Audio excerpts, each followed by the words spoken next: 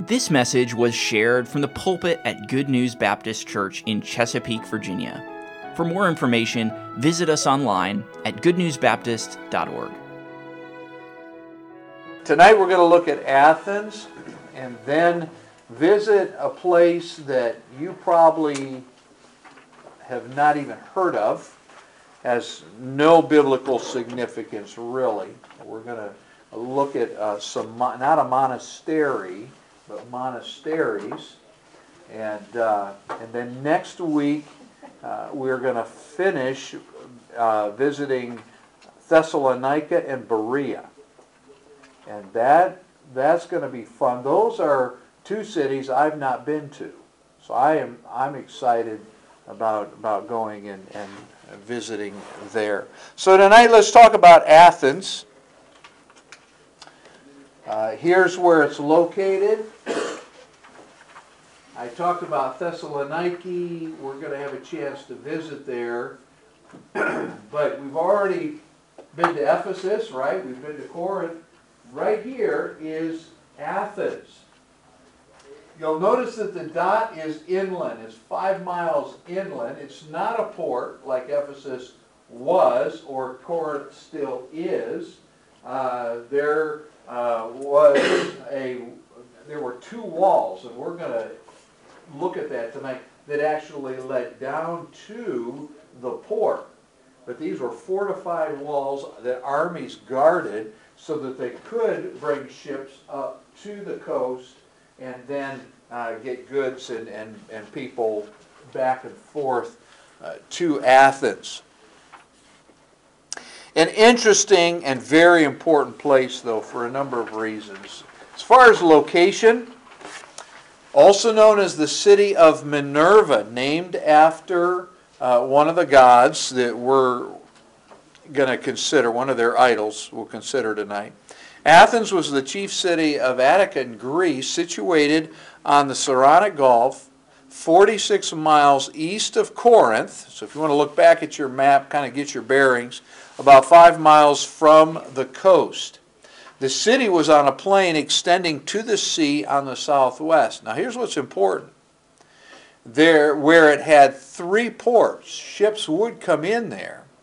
But the passage to the city was defended by 2 long and broad walls, 250 feet apart.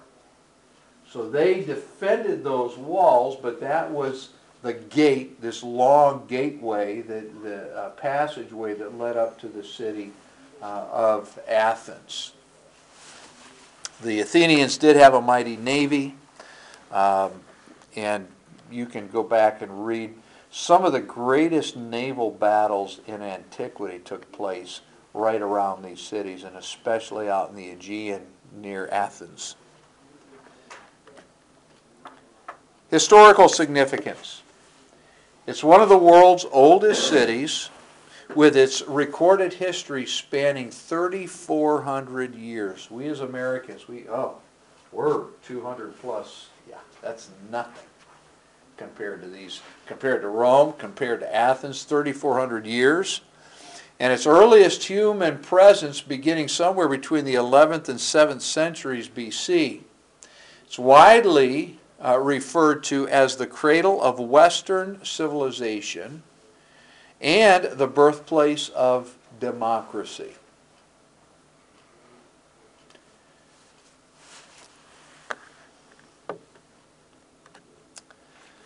This beautiful city was also celebrated for its military talents, learning, eloquence, and the politeness of its inhabitants. I just want to stop at that period for a minute.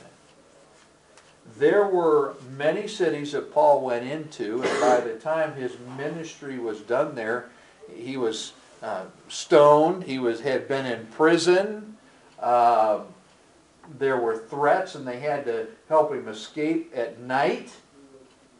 Not Athens. What happened in Athens?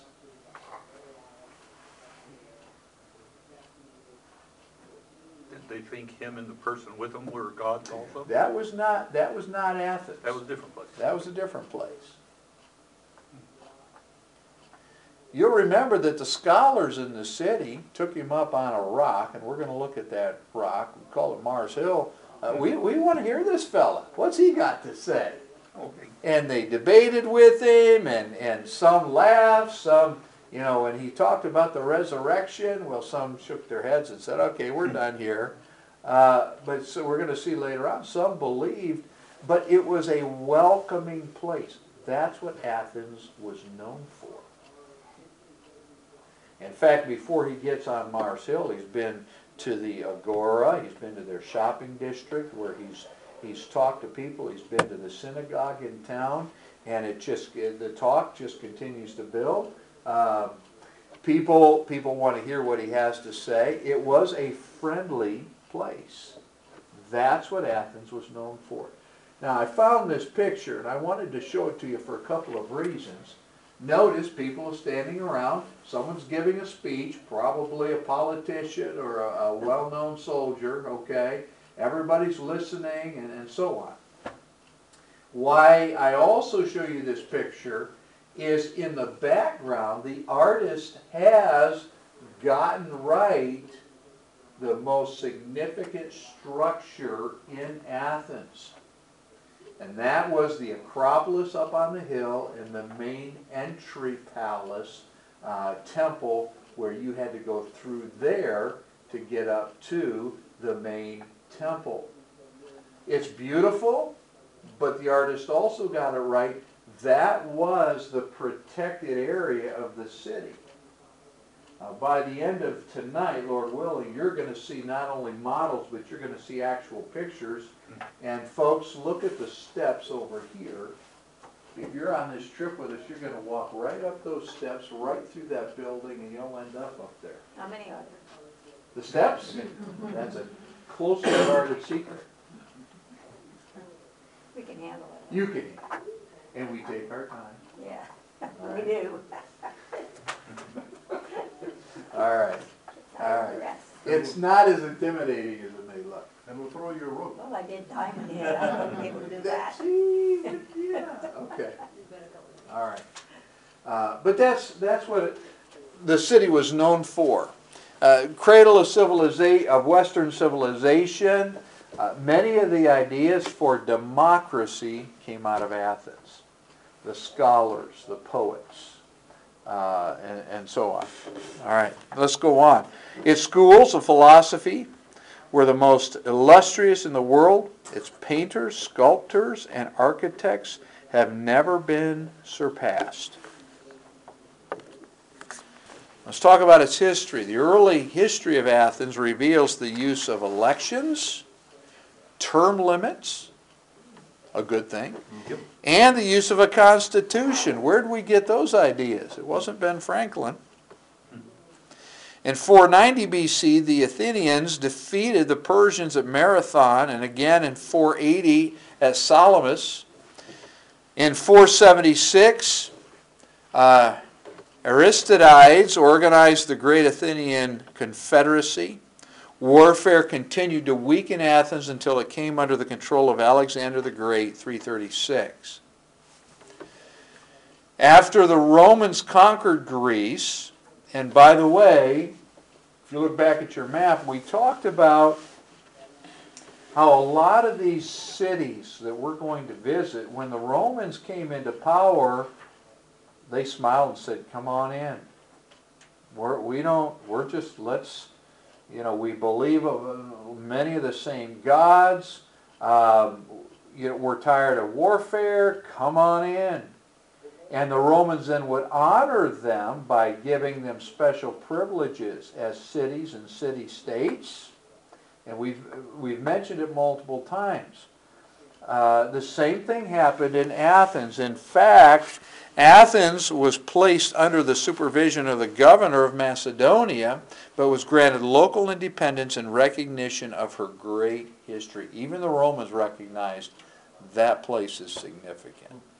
Its influence on history and time, significant.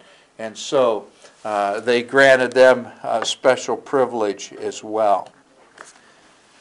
Now what about temples and idols? All of these cities they were noted for certain gods. Have you noticed that as we've moved through here? Athens was no different. Several rocky hills rose on the plain where Athens is located. The largest hill was the citadel, or the Acropolis. Around this, the city was built. The summit of the hill was nearly level, about 800 feet long, 400 feet wide.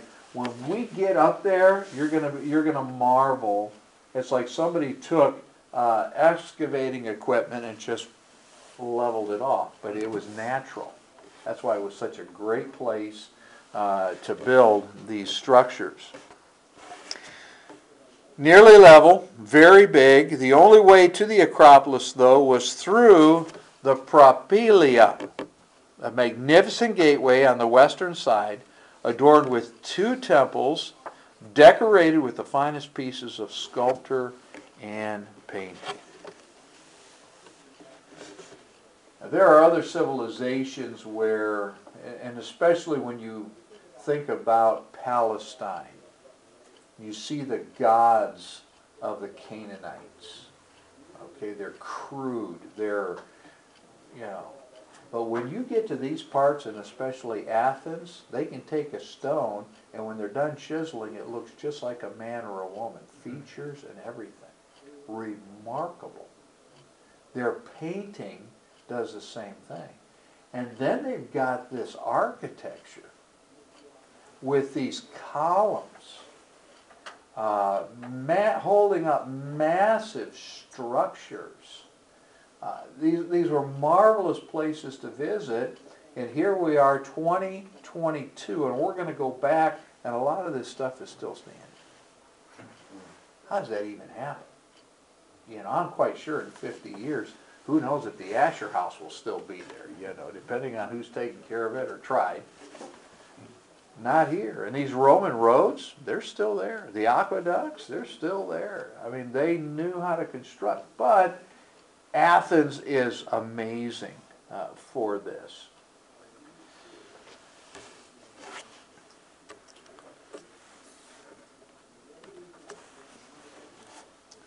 So temples and idols. On the mount of the hill, or the summit of the hill, were the temples of the guardian divinities of Athens. To the left was the temple of Pallas Athene, or Minerva,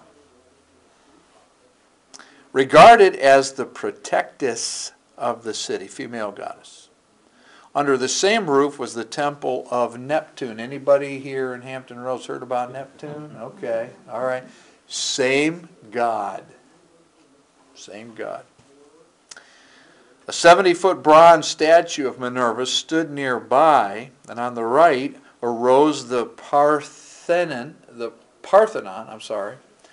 glory of Athens, the noblest triumph of Grecian architecture.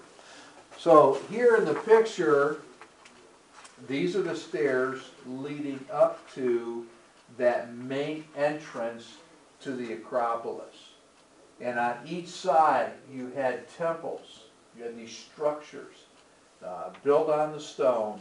And you can't see it so much here, but I think when we even get there, there still will be scaffolding. They are rebuilding this, which is pretty amazing. I want to take some time, though, with this next picture. You can see it better on the screen than that little picture I've given you in your notes.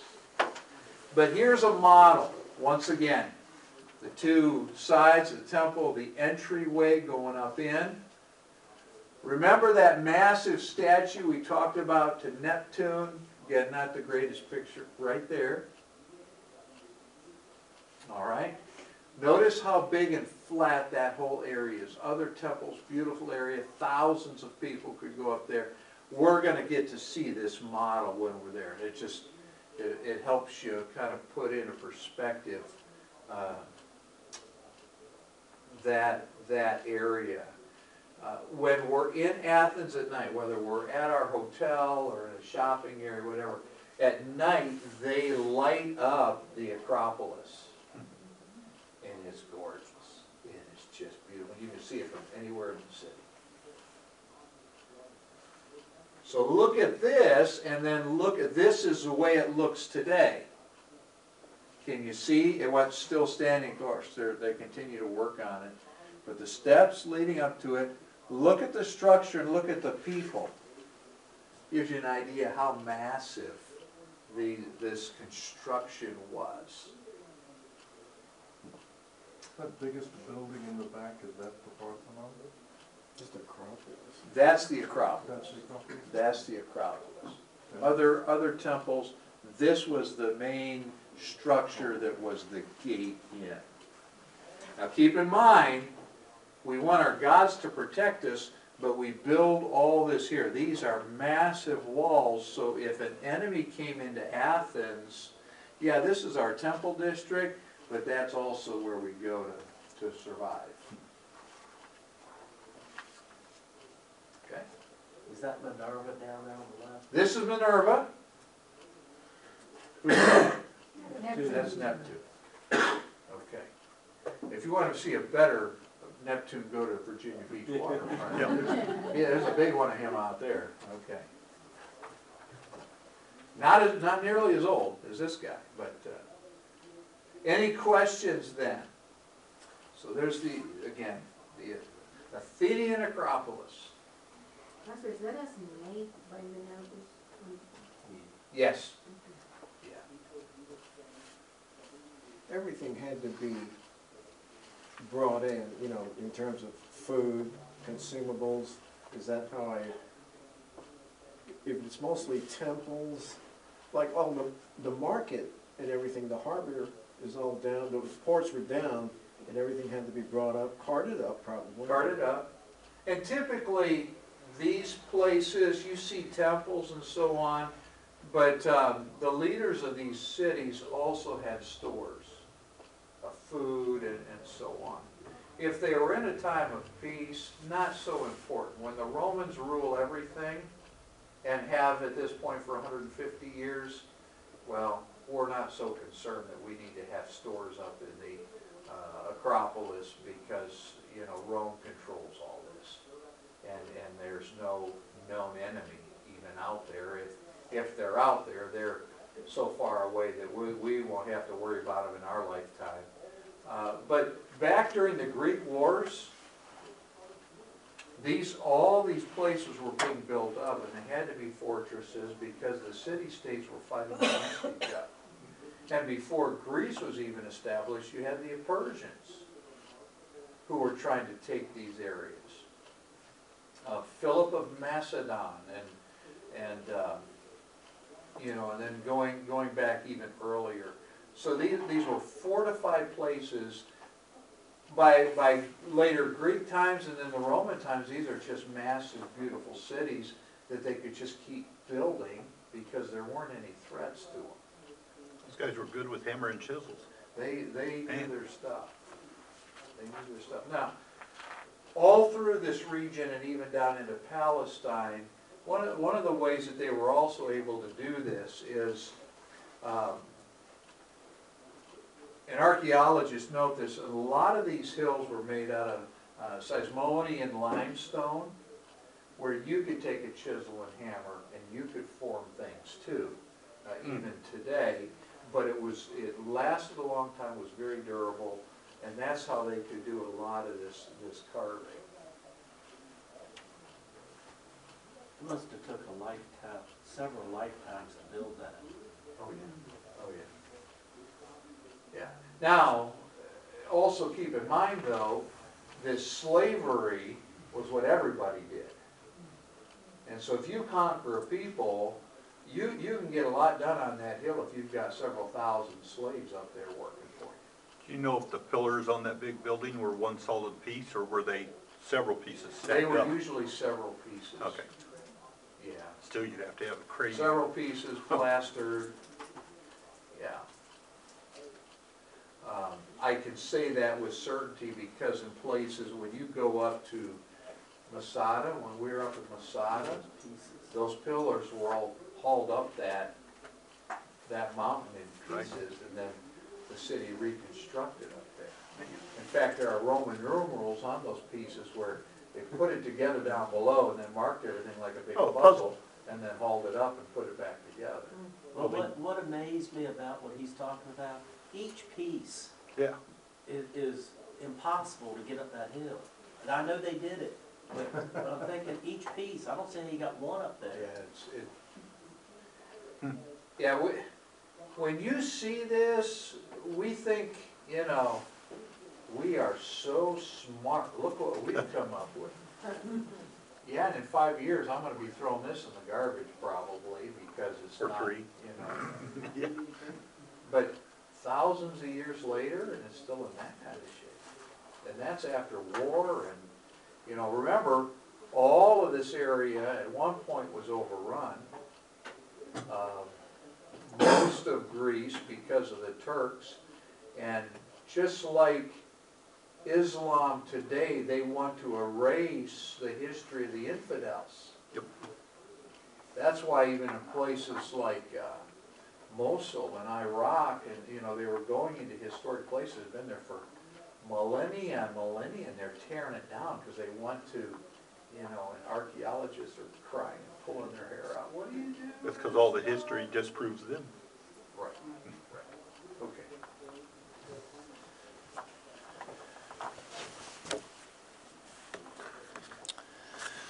So let's talk about Paul's ministry. This is what we're there to see. Go to Acts chapter 17.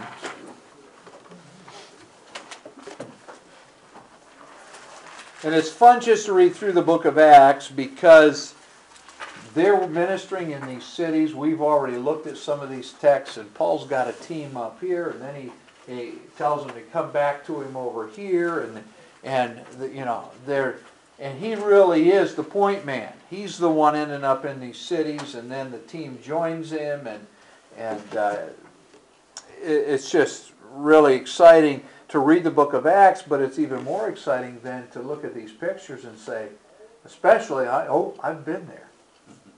I've been in Corinth. You know what? I stood in that amphitheater in Ephesus. Wow, I was there. Okay. So when Paul arrives, let's go to verse 16.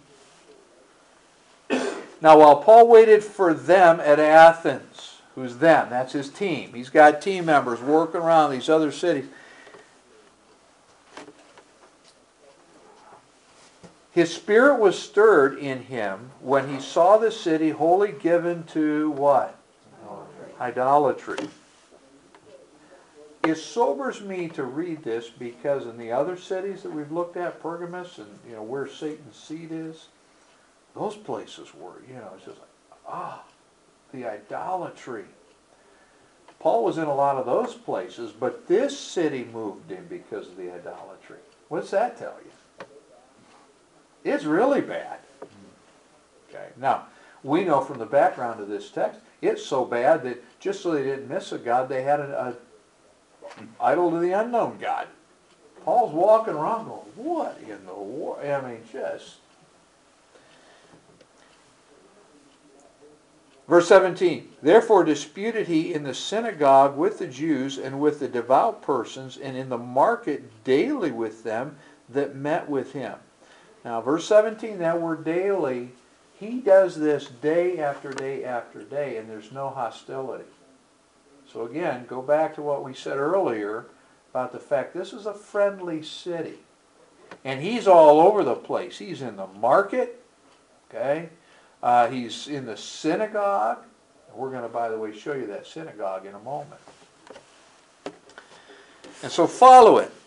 He immediately began witnessing, reasoning is the word there in verse 17, with the Jews, in the synagogue, and with the Greeks at the market. Now that word, a market, in the Greek language is agora. Okay? That's the Greek word, our English word market. What is he talking to them about? Verse 18, then certain philosophers of the Epicureans and of the Stoics, these are the philosophers of the day, encountered him. Some said, what will this babbler say? Some, he seemeth to be a setter forth of strange Gods.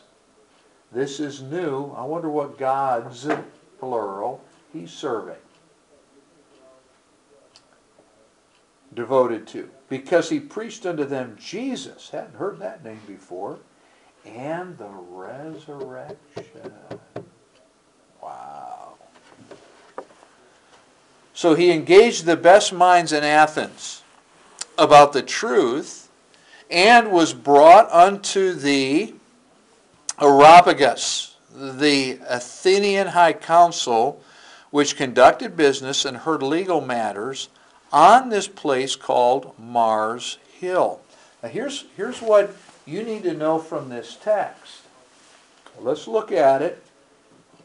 Verse 19, and they took him and brought him unto Areopagus. Question. Is that a place or is that a ruling body? Looks like a ruling body. The answer is actually both. Okay? We would say Capitol Hill where the Congress meets. Somebody could just say, well, that's the Congress. They used them interchangeably as the same place. They brought them under this group of leaders. In Israel it'd be the Sanhedrin. Here it's the Areopagus. All right, these are the city fathers. These are the brains. Okay? May we know what this new doctrine whereof he speaketh is. For thou bringest certain strange things to our ears, we would know therefore what these things mean. For all the Athenians and strangers which were there spent their time in nothing else but either to tell or to hear some new thing. What new ideas, what strange ideas. People traveling through. What were they seeking? Ultimate knowledge. Okay? Let me just pause for a moment also, because when Paul is going to begin to speak to them, he's going to quote one of their poets, one of their philosophers. And here in Acts 17, he's going to do it here, but he's also going to do it, and I'm trying to remember, I think it's the letter to the Galatians. He's going to quote another one of their philosophers. We're going to see that in a minute, but I'll mention it here. Paul didn't just know theology. Paul was a scholar. And you need to challenge your young people, and we, even as God's people, need to be well read. It's important to know your Bible, especially. I'm not diminishing that. But when you interact with people and you begin to discuss things, you need to know what they know. I'm not saying be smarter than they are when it comes to sin. But you need to know history. It's okay to know philosophy. And what Paul ends up doing is he's debating. These are the brightest minds in the Greek culture. And as he's debating with them and he's quoting their philosophers, they're all going, who is this guy? They're paying attention. Thank you, David. They're paying attention. Where'd this guy come from? Okay. He demanded, he commanded their attention. Now we're gonna see that even as we continue here. So as we go on, verse 22. Then Paul stood in the midst of Mars Hill. Now that is the actual location where, again, the Areopagus met. And said, Ye men of Athens, I perceive that in all things ye are too superstitious. For as I passed by and beheld your devotions, I found an altar with this inscription, To the unknown God. It'd sure be fun one of these days, and some archaeologists find an altar over there, and in Greek it has on the side of it, to the unknown God. Whom thereof ye ignorantly worship, him declare I unto you. Do you see how masterful this is? God that made the world and all things therein, seeing that he is God of heaven and earth, dwelleth not in temples made with hands, neither is worshipped with men's hands, as though he needed anything, seeing he giveth to all life and breath and all things. Okay? You can almost look into the mind of these Greeks saying, well, that's Zeus. No. He's way above Zeus. And hath made of one blood all nations of men for to dwell on all the face of the earth, and hath determined the times before appointed and the bounds of their habitation, that they should seek the Lord, if haply they might feel after him and find him, though he be not far from every one of us. For in him we live and move and have our being. Now watch this, as certain also of your own poets have said, for we are also his offspring. And at this point, I have to believe it's dead silent. Mars Hill, it's silent. Okay, he's quoting our poets. He's saying that what they said was true, some of that. Okay, this unknown God, he's telling us about our unknown God, that he is in fact God, the God. All right, so I'm going to pause there for a moment. So they conducted business and heard legal matters on Mars Hill, verses 19, 22. As Paul preached, we could go all the way through verse 31, God was on trial in Athens. Paul put him out there. Was Paul concerned? No. He's God. He can stand on his own. These folks just need to know about God. And so as he goes on, he says to them, verse 27, that they should seek the Lord, if haply they might feel after him and find him, though he be not far from any one of us. Verse 29, for as much then as we are the offspring of God, we ought not to think that the Godhead is like unto gold, silver, or stone, graven by art and man's device. What did he just do? He defined Athens. You know, I look at these buildings and it's just stone, but imagine it all glazed with gold and silver and paint and gods. Okay? Verse 29, Paul just takes a swipe at it all. And the times of this ignorance God winked at, but now commandeth all men everywhere to repent, because he hath appointed a day in the which he will judge the world in righteousness by that man whom he hath ordained. By the way, who is that man? It's Jesus. Whereof he hath given assurance unto all men, in that he hath raised him from the dead. Now, up to this point, they're all listening. They're all ears. Raised him from the what? And when they heard of the resurrection of the dead, some mocked, others said, we will hear thee again out of this matter. So Paul departed from among them. I'm so glad that Luke doesn't stop with verse 33.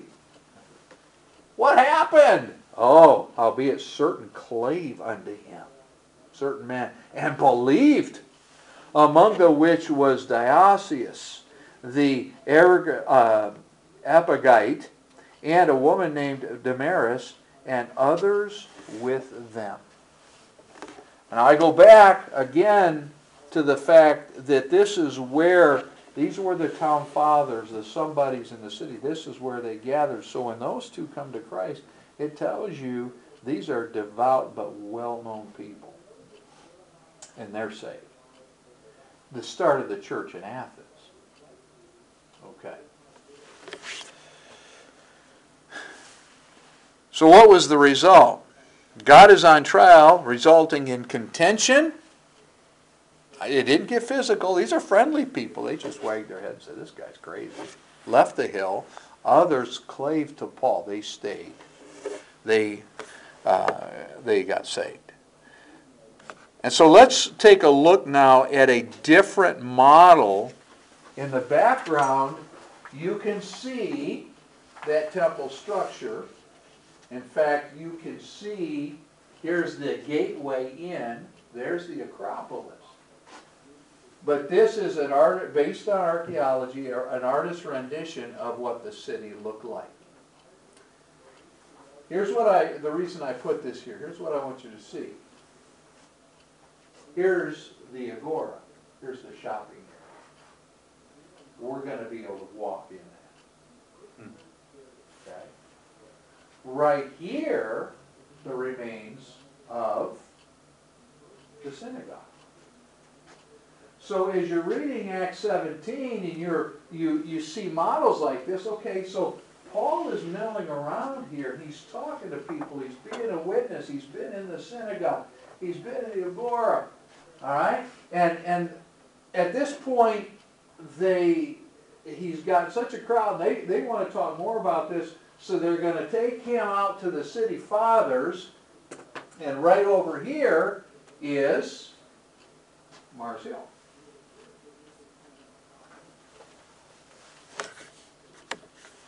Here's a better picture. Okay. Mars Hill. And so when he says God's not made with hands, gold, silver, he is standing in the shadow of what? As he's preaching, he can go, right there! That ain't it! Let me tell you about, and again, as he's milling out here in the city, this is where he sees the altar to the unknown God and so on. But this is where he preaches from. This is where they gather. Okay? So let me share a story with you. Got time for a story. Last time we were there, we had a female guide, born again Christian. She loved the Lord. She's Greek. And so she gets us up, and it was just fun to listen to her because she's talking about the book of Acts and she's sharing these details with us because she knows the unknown God, right? And she gets up here and she says, okay, Pastor, go ahead and share what you have. So I turn to Acts 17 and I start reading this text. And I'm expounding the text. Okay. And as I'm preaching, people start gathering on Mars Hill. Amen. They thought you were the guy. I look like Paul, but not old. So she's standing, you could tell she was the guy. But I'm standing there with an open Bible and I'm preaching and people are gathering. And so I gave the gospel. And as I'm giving the gospel, some people are kind of looking at each other and they're walking away. And I'm thinking in the back of my mind, this is exactly what Paul experienced right here. And we get done, and a man walks up to me, and he goes, he looked Greek. But I found out later he was from San Diego or something. Visiting family. He goes, who are you guys? And I said, well, we're with Pilgrim Tours, and this is these are fellow believers from our church. He said, how can I get into your tour? I said, I don't know, talk to her. I'm not even sure. Here's why, and I felt so bad for him. The gist of it was, the tour they were with, they weren't sharing any of this. They just didn't know. It was a religious tour, and somebody was probably reading off of the script. They didn't know the Lord, so this didn't mean a whole lot. And he's listening. He's like, man, how can I get into your tour? But then he said this. He said, I'm a believer, but I've got a brother-in-law in Athens who is not. Can you talk to him? I said, really? Where are you staying? He was staying in the same hotel that we were staying in Athens. Nice hotel, by the way. They're all nice hotels, by the way. And so I said, well, let's meet in the lobby. So that night, in Athens, sitting on couches around. There's this guy, there is his unsaved brother-in-law who spoke English too. We're sitting there drinking Coca-Cola and eating pistachios, and I'm sharing the gospel with this guy. And essentially, after sharing the gospel with him, the gist of what he said was, almost thou persuadest me to be a Christian. And that's how our night ended. But you can imagine, I was so fired up. I got to preach on Mars Hill. I got to witness to a guy in Athens who is searching. He didn't come to Christ. Oh, the seeds But, are planted. But the seeds are planted. And this many thousand years later, I get to do the same thing Paul was doing right in this city. You might get to do it again. And to celebrate, we went out and got Turkish delights. Pastor, just remind me, when we went to Israel, when you're doing something in the Jordan River, other people are like, kind of Right. like slowly coming into our group and listening to Right. it. Great opportunity to witness. Unlike Israel, where you have to be guarded of who you're witnessing to, not in Greece or Turkey. You can just talk to people. So it's Was this 4 years ago when you went? I know you went somewhere. no, because this is we've been in Virginia 10, and it was 2 years before we left So Pennsylvania. where did you go right after 2018 when Joe passed? Israel. That was Israel. That's when it ended. Yeah, we were in Israel Okay. for that. All right, so does that put things in perspective for you? All right, we've got 5 minutes. Let's talk, what is the Meteora Monasteries? Now this is just going to be fun tourism. Okay? So this won't take us long.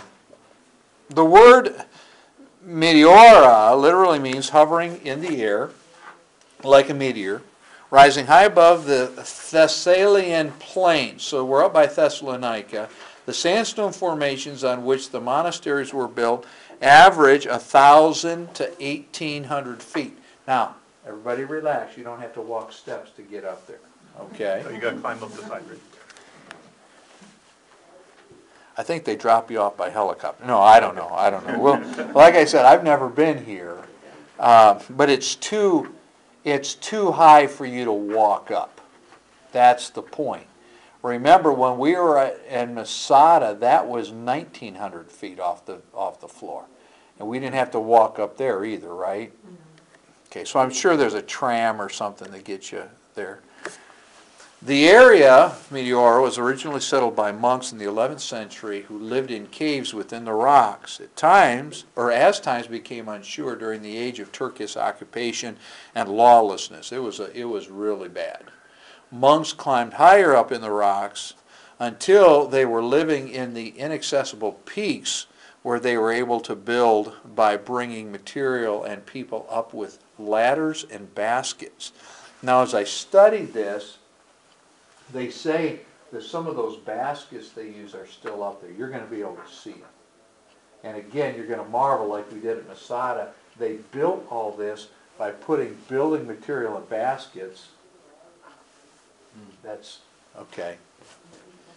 I don't know, Elva. Maybe that's how they're going to get us up there.